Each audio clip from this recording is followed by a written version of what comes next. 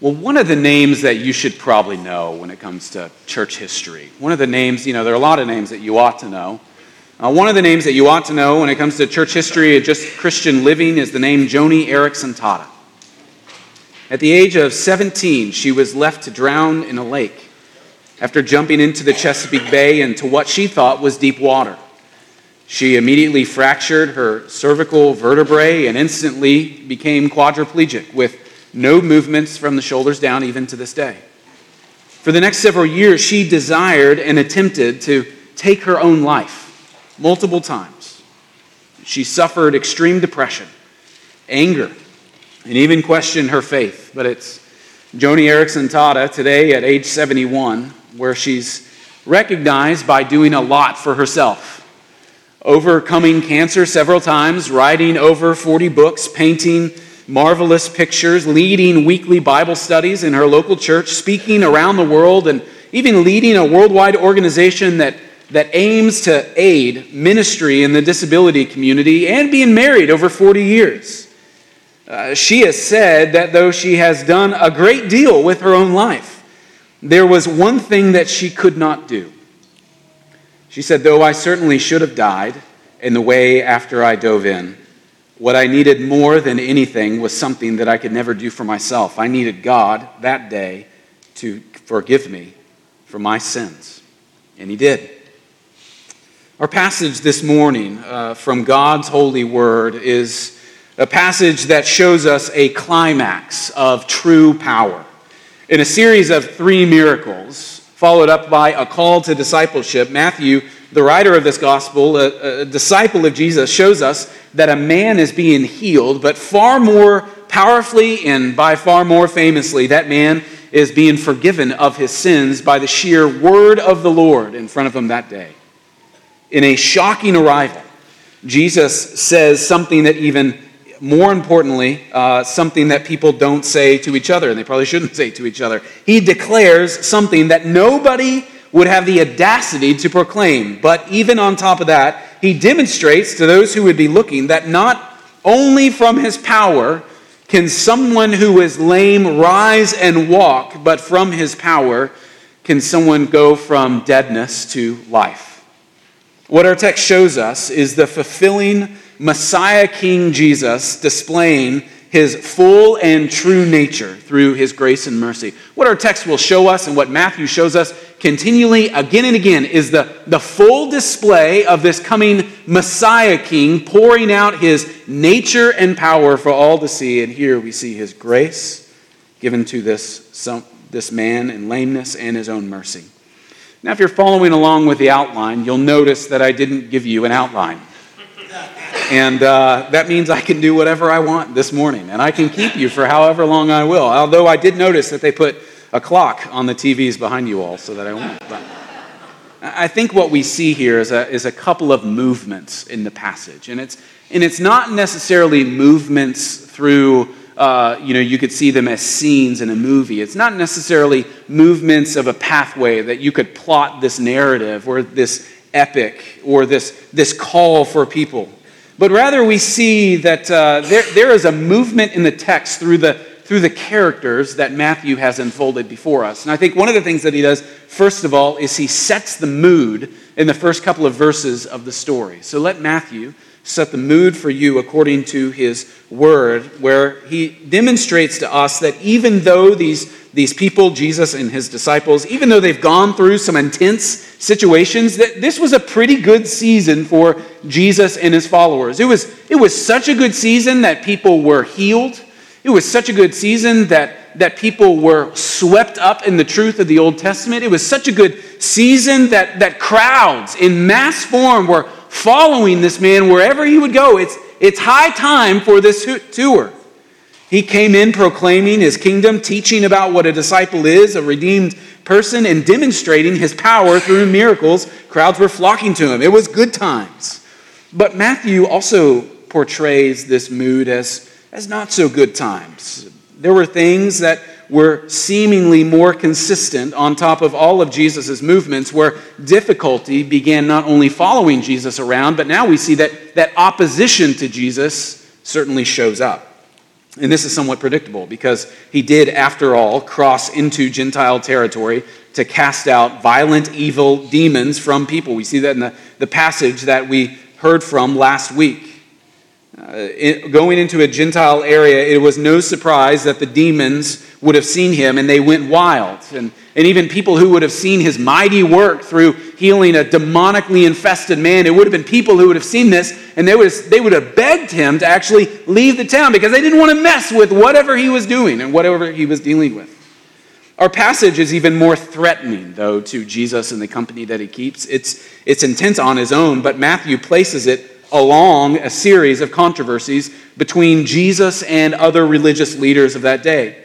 Here, the Pharisees will grumble that Jesus would blaspheme their God.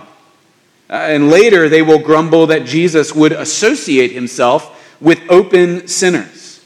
And then beyond that, they will say that he heals people now by the power of Satan. So here we have Matthew setting the mood where Jesus is about to approach opposition where we find him in a crowded house. Now, a lot of this, we learn about this episode from other books of the Bible, places like Luke and Mark, that'll demonstrate kind of a more full account. So if you want kind of the chopped up version or the Cliff Notes version of what is happening, you have that in Matthew. In fact, one of the other Gospels actually have twice as much words given to this account where they paint a portrayal of what is going on around Jesus. He's in a crowded house, and Jesus had briefly gone into this Gentile territory, but soon after, he got back into his boat. He got in his boat and then went to the Gentile area and was kicked out. Now he got back into his boat and went back to what was known as his own town. We see this in Matthew chapter 9, verse 1 of your text. Now Luke's account in Luke 5 has way more detail than Matthew. He sets a larger scene where he portrays the scene with Jesus teaching. So we see Jesus already teaching, already having a crowd around him, already in a full house. He was healing many within that circumstance, for the power of the Lord, we see in Luke chapter 5, was very present amongst them. And it was a diverse audience. We see in Luke's account that there were sick people, there were disciples, there were local onlookers, and Luke mentions that there were also Pharisees and teachers of the law from all over, and those will be the men who show opposition to what Jesus is doing. So Matthew here just abruptly brings us into this living room. He paints Jesus as commanding a center stage. So we don't have a lot of fluff or set design or character analysis. It's just immediately Matthew paints Jesus in the middle of a living room. And you can imagine going from like a broad movie set in the book of Luke to now just a single shot camera focused right on Jesus' face. And if I were you, I'd read and compare the other pictures given to us from Luke and Mark on your own time. But what we see here is we need to keep in mind what Matthew wants you to immediately see. What we see here is Jesus at the center of this story. All of the gospel accounts kind of have their own angle at the miraculous event of Jesus. None of them take away from him. None of them contradict one another. None of them show things that, oh, man, if only Matthew knew that, then he would have really worshiped Jesus as he truly should. They're showing us different portrayals. And what Matthew is doing is setting in our midst the arrival of the Messiah. And he's there. Look at verse 2. Out of the blue, friends of a paralytic carry him. They carry him to Jesus to be healed. There's an obstacle of getting this man to Jesus, though. And the issue here is not that they were bothered or interrupting, not that they were bothering or interrupting Jesus, but the obstacle that is happening is that they couldn't get their friend to Jesus. For whatever reason, they would have seen Jesus as someone who would have helped this person in need. And what a kind thing for a friend to do, to bring their friend to Jesus. We recognize that obstacles are common in Jesus' miracles. You think of Zacchaeus, a short man needing to climb up into a tree. I don't know how hard it is to climb up in a tree, but it's very difficult. And then to linger there in the midst of all your friends, there was an obstacle there. And here, this person was needing to be healed by Jesus, and he couldn't even walk there. So his friends carried him there. This happens too, and not by accident. It seems to be a part of the Lord's design to test at least some of those who are called to come to him. It's like he asks, how serious are you about the quest that I've called you to? Will the first obstacle stop you? Or do you care enough to fight through it? Yet we recognize that with real faith comes obstacles. And so I just think it's not a main point of the story. It's really just an aside, but how kind are this man's friends? And you might even reflect of the people around you, what is their greatest need? And how unkind might you be to them to not bring them to the foot of the cross? Imagine for a moment there, these friends were showing real faith. Imagine for a moment there, one of them had to bring up the plan. Hey, I've got an idea. Let's drop this guy from the ceiling. You know, you sit around the table and you go, I know a way that we can get in. Let's peel back, whatever you made to make houses there. Let's peel that back and drop our friend from a giant mattress. Surely, we don't have it in any of our texts, but surely there was a friend there who was discerning going, I don't know if that's a good idea. Yet he convinced them and said, let's do this. This must have seemed desperate and insane. The crowd below hears the sounds of digging and pounding. They feel the first flecks of debris falling from the ceiling. Soon a shower of loosened materials cascades down on them. The people below begin to scatter, but they must gaze upward, wondering what is happening to them. I don't know if any of you have ever de-popcorned a house. I fear the time when popcorn will come back into fashion, because in the houses that we've lived in, we spent a lot of time and effort and debris falling on our faces, getting popcorn off of ceilings. Don't know why that was ever a cool idea. But this is way more intense than that. This would have been way more hectic than that. They were peeling back true ceilings and then dropping a friend onto the scene. This must have seemed desperate and insane, but one of them was bold enough to bring it up, and the rest were friends enough to do it. Two of them, we recognize that to them, people were more powerful than property. Luke says that when Jesus saw their faith, he said, man, your sins are forgiven. And so we see here a mood that Matthew was painting, a sense of desperation, almost a sense of insanity, a sense of cultural abruptness, a sense of desire, and also we still see a sense of a man on a mattress, now in a living room where he didn't belong. We see a paralytic, friends, and a man who has done amazing things. He's captured a crowd and a following, but here he says something extremely unbelievable, extremely life-altering, and frankly, it will cause not only a new life for this person, but a big problem for Jesus altogether. He says in our text, take heart, or cheer up, your sins are forgiven. And that's the mood that Matthew is portraying for us in the first two verses. But here, what Matthew was also doing is he is allowing Jesus to unveil a deep problem of this situation. We see those in verses 3 through 6, where we see Matthew allowing Jesus to show a deep problem. Jesus here is forgiving sins, and alongside that, he is causing a crisis in the hearts of others. He's forgiving sins and causing a crisis in the hearts for others. So, if you're following along and an outline not provided, point number 2, mini point number A. I do not remember if I have a mini point letter B, but here we go. Returning to our story in Matthew, the paralytic was suspended right in front of Jesus. He now waits for a touch. He now waits for a word so that God's will be done. But Jesus does something very unexpected along this. He says, take heart, my son, your sins are forgiven. You need to understand that this wasn't just a pronouncement and then the story is over. You've got to understand that there is a great sense of gravity here, that they came for a healing, but Jesus says this. It's like he didn't understand what they were asking. Now, we dropped this guy from the sky and we want you to heal him. I do not care about his sin. He's probably a nice guy. What are you talking about? Think of everyone who might be baffled by this, but the religious in the room, they were baffled by this. What our text will demonstrate is that the religious in the room were actually hacked off. Now, why? They saw what Jesus did was uttering a statement as what they call and what we would understand as blasphemous. Jesus was doing something that was so horrific in their view because what he is saying is something that only Yahweh says. Something that only Yahweh can pronounce. Something only Yahweh has control of. And so you see what Matthew is doing here. He's not only showing that Jesus is powerful over the storms. He's not only showing that Jesus is powerful over something supernatural like a demonic man. But here he is showing that Jesus is just as powerful as you could ever imagine, because here he is showing his true power over a man's soul. Because by announcing a forgiveness, he claimed to be divine. Now, their reasoning would have gone this way. We would grasp that the person who is offended is also the person who forgives. So if I strike Bill, I don't think anyone here is named Bill. If I strike Bill, I don't want to strike Bill. If I strike Bill, I cannot rationally ask Bob to forgive me for what I've done to Bill. I haven't struck Bob. I've struck Bill. If I offend Bill, I must ask Bill for forgiveness. And if Jesus has never met this paralytic before, he didn't have his card or his name checked in at the front door. It wasn't like, oh, you're Tom, so we'll let you in. If he's never met this man before, we wonder why Jesus should forgive him. When Jesus says your sins are forgiven, why was he the one who was sinned against?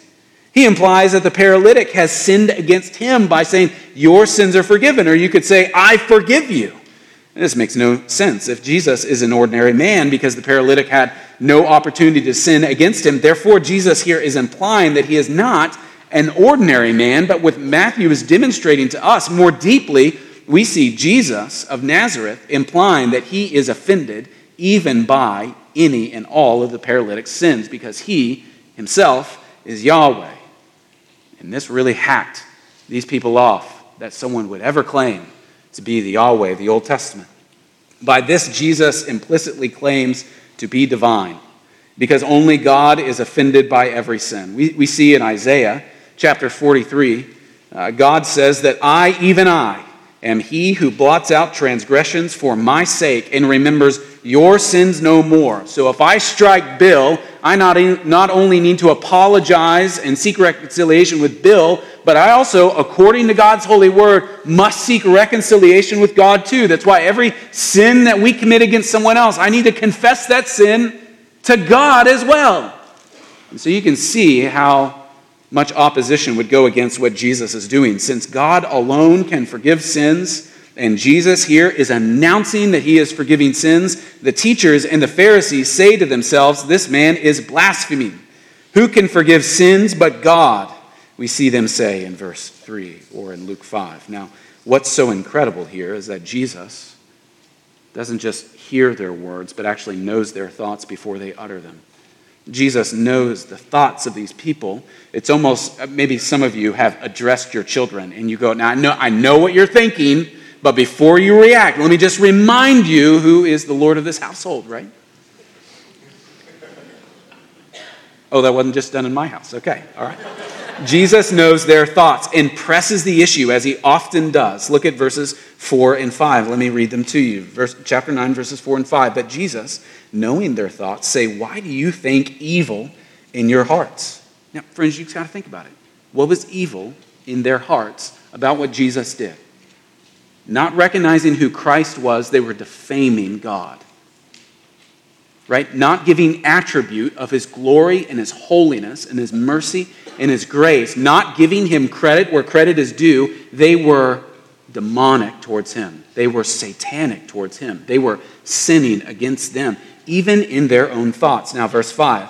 For which is easier to say, your sins are forgiven, or to say, rise and walk?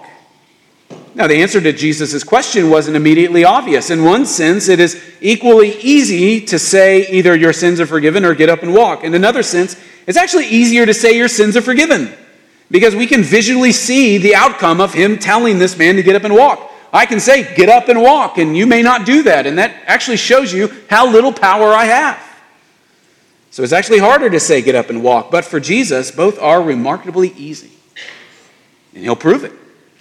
Look at verse 6 of chapter 9. But that you may know that the Son of Man has authority on earth to forgive sins, he then said to the paralytic, rise, pick up your bed and go home.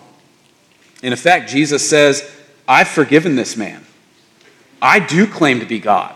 I am God. And I will prove both of my power and my mercy to you right now. And Jesus commands the paralytic to rise in front of everyone. And here we have eternity hanging in the balance. You can imagine watching this movie at home and the power goes out and you go, wait, what's the end of the story? How does this shape out? Lee Duncan, the chancellor of Reformed Theological Seminary, says the function of Christ's work, the function of this miracle in this passage, is to attest to the claims that he has made about who he is. The function of this miracle is to prove, is to evidence, is to compel those present to the knowledge that the Lord Jesus Christ has the power to forgive sins. And so this miracle is an attesting sign. It's a sign that corroborates his person, his claims, his message, his authority. What Jesus does is something amazing, so amazing that the Old Testament in his personhood is fulfilled for everyone to see. This is not just someone saying, get up and walk, and in a happenstance, it happens. It's not just Jesus saying, your sins are forgiven, and this man would go home feeling good about himself because at least there's this one guy who doesn't hate him all the time. We see here that eternity hangs in the balance. If this guy doesn't get up and walk, then you have no reason to worship this God of the Bible.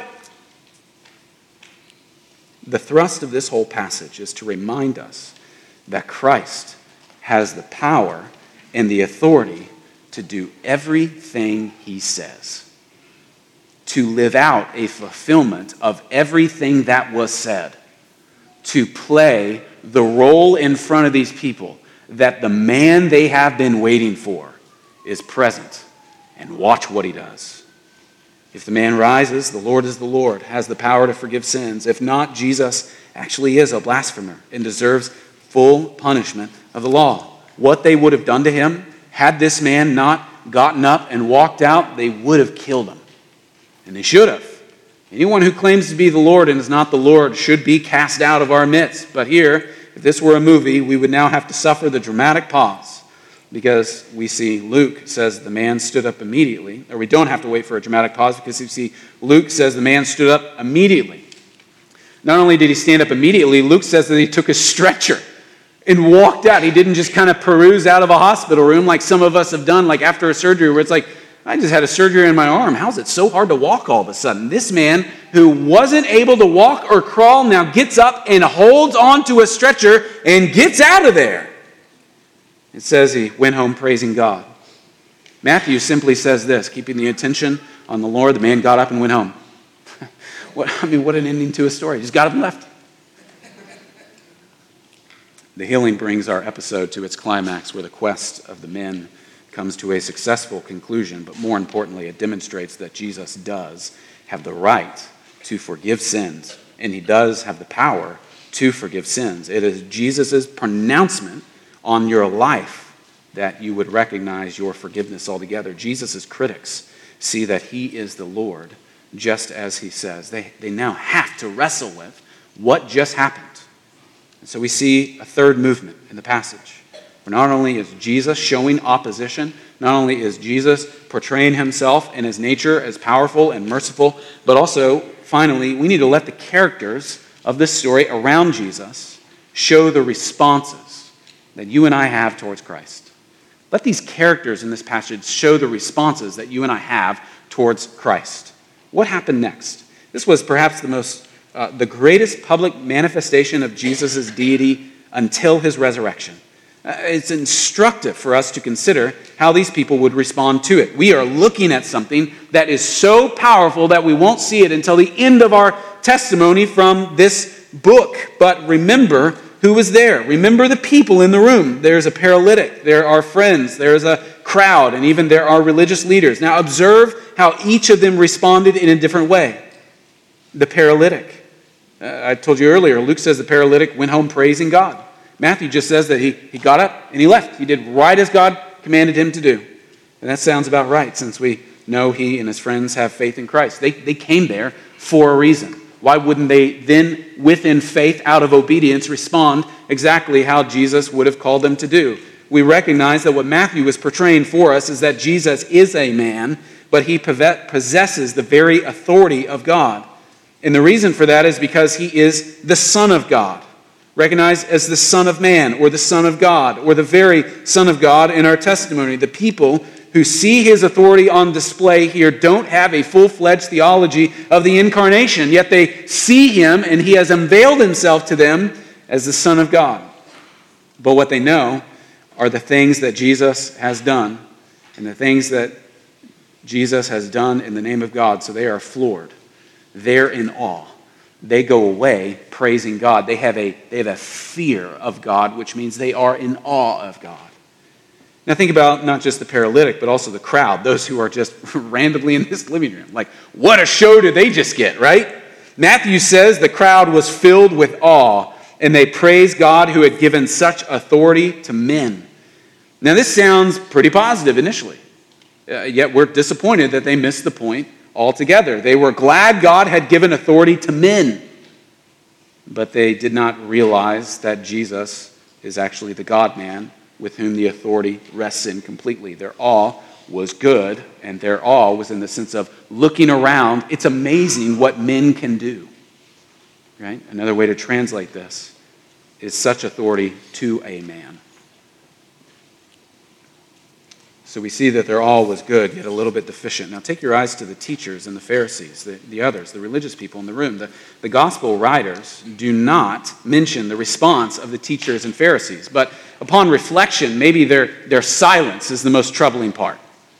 They had enough knowledge and information to respond correctly, but they do not praise Jesus as they should have done. They do not repent for thinking him a blasphemer. They are actually standing in the face of God, and they do not rise and follow him. Now someone may think we read too much into this silence, but the silence is very temporary.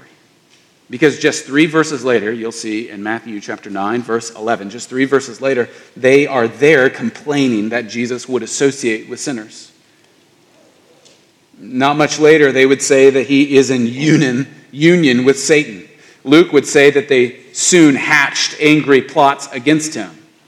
So we recognize what's going on here through some of these characters. That we're being shown how other people are responding to Jesus. We're seeing how the paralytic responded, and probably his friends. We're seeing how the crowd responded, and the religious teachers responding. Now, one of the ways that you are encouraged to read the Bible, J.I. Packer kind of famously said, the one question that we should ask whenever we read the Bible or hear the Bible, we shouldn't ask any other question other than, what does this passage teach me about my God? Instead of, well, what do you think? And I'm as guilty of it as anything. You know, you might get in the car on the ride home and be like, well, what did you think of the sermon? And hopefully you're corrected. Well, I thought about God during the sermon or something like that. And you're invited to correct each other at whatever life group or Bible study or whatever. What does this passage say here about God? And this is a glorious passage to test that truth on and on, because Matthew here has our focus. Think about it. Different than the other Gospels, Matthew has our focus on our Lord and Savior. He is reminding us again and again of his power, his glory, and his authority. Here we see the triune God spoke and acted that day. The Spirit worked with power, and Jesus declared sins forgiven and raised the paralytic. Jesus proved he can indeed forgive sins. And if so, then he is the unique Son of God, the fully manifested Yahweh in their presence. But we must ask who grasped the lessons, not just seeing how people reacted, but who would have grasped or held on to what was really happening here. We have to ask what is going on here. We have Jesus, a crowd, and religious leaders, a paralytic, and his friends, and each had his own role in recognizing or holding on to God's truth here. For Jesus, the episode tests his character and his claims. Is this really the Son of God? Can he forgive sins? Will he demonstrate it by raising this man? The answer is yes. Yes and yes. Jesus is Savior and King, come with authority and power, and everyone else is responding to what Jesus did, to what God revealed that day. And to this day, everyone must respond to what Jesus has revealed of himself. Jesus has authority to forgive sins, and indeed, he is the one who forgives sins. In the end, we find forgiveness in him, or we won't find it at all. It's only from this man, from the object of our faith, that we can take our true need. Now, we also recognize the religious leaders faced a choice between two courses of actions, two paths. Would they accept the evidence of Jesus' deity? Would they follow their own reason to its conclusion? Would they repent of their skepticism and believe in Jesus? Tragically, we see in this passage, they did not. But their failure, it does instruct us. It's not enough to see the issue. One must act on the knowledge of who God is and ascend to where God is and to place our trust fully in the hands of that God. One of the amazing things that you can do when you read any of the gospel narratives or any of the gospel accounts is that there are two prodding questions that each text of Scripture is asking. what has been fulfilled about the Messiah, and then what is he calling you to do from that. We see here that they saw everything about the Messiah, and how they chose to follow him was exactly how we are not called to follow him. They detested him. And unless we act upon them, our insights are useless. Similarly, unless we believe in Christ, it does no good to know who he is. It's not good enough just to have a really good knowledge of God. It's not good enough to just go to where God is. But we must also place our trust in God completely. We need to know who we are placing our trust in. We may go to him and not to anyone else, not trusting in anyone else, not placing our hope in anyone else, not going anywhere else, but we go to him and we place ourselves fully in him. I've probably given the illustration before, but I gave it to someone yesterday. So why not give it to you all? If I'm going to hand Dwight here my phone, my cell phone, which you should not have during the sermon. If I were to hand him my cell phone, but I hold on to it and I say, no, take it, really take it from me. But I keep gripping onto it. I am not trusting you with anything that I'm giving you. But we give ourselves fully to the one who is eager to save us from our sins. So we see the reaction of the religious leaders, but we also see a reaction from the crowds. The crowds are like, yet unlike the leaders. They are unlike the leaders. They do not see the issue clearly. And additionally, they seem to like Jesus. They are filled with awe. Wow! What a party! They praise God, it says in Matthew 9, verse 8. They're amazed and say in Luke 5, verse 26, we have seen remarkable things, yet the more we look at them, the more we realize they come up short. While the crowds praise God, they do not give Jesus the praise he is due. In their view, he is a great man. And this idea is not evil, but this idea is very incomplete. Perhaps it was tolerable at the moment until they saw more, but God gives people time to consider who they are and who Jesus is and to weigh the cost of discipleship. But in that time, we must make a stand where Jesus is calling us to follow him, where Jesus said, he who is not for me is against me. There are two ways to live, we see. Now the paralytic and his friends got it right. In their quest to find healing from Jesus, they persevered through obstacles.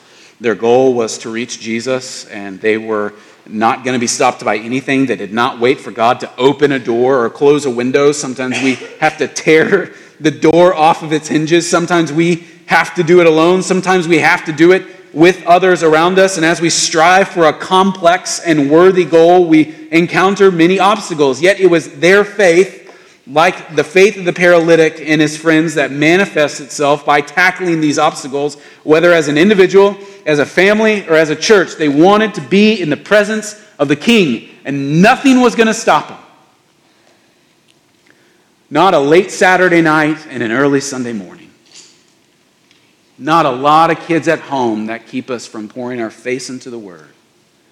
Not a lot of things to do around holidays or people to care for or child pickup lines or I got to go get my career and then I'll get serious.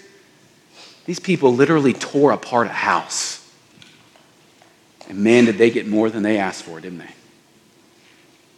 H.B. Charles, a pastor in Florida, says that faith in the power of Jesus is shown in the obedience to the authority of Jesus.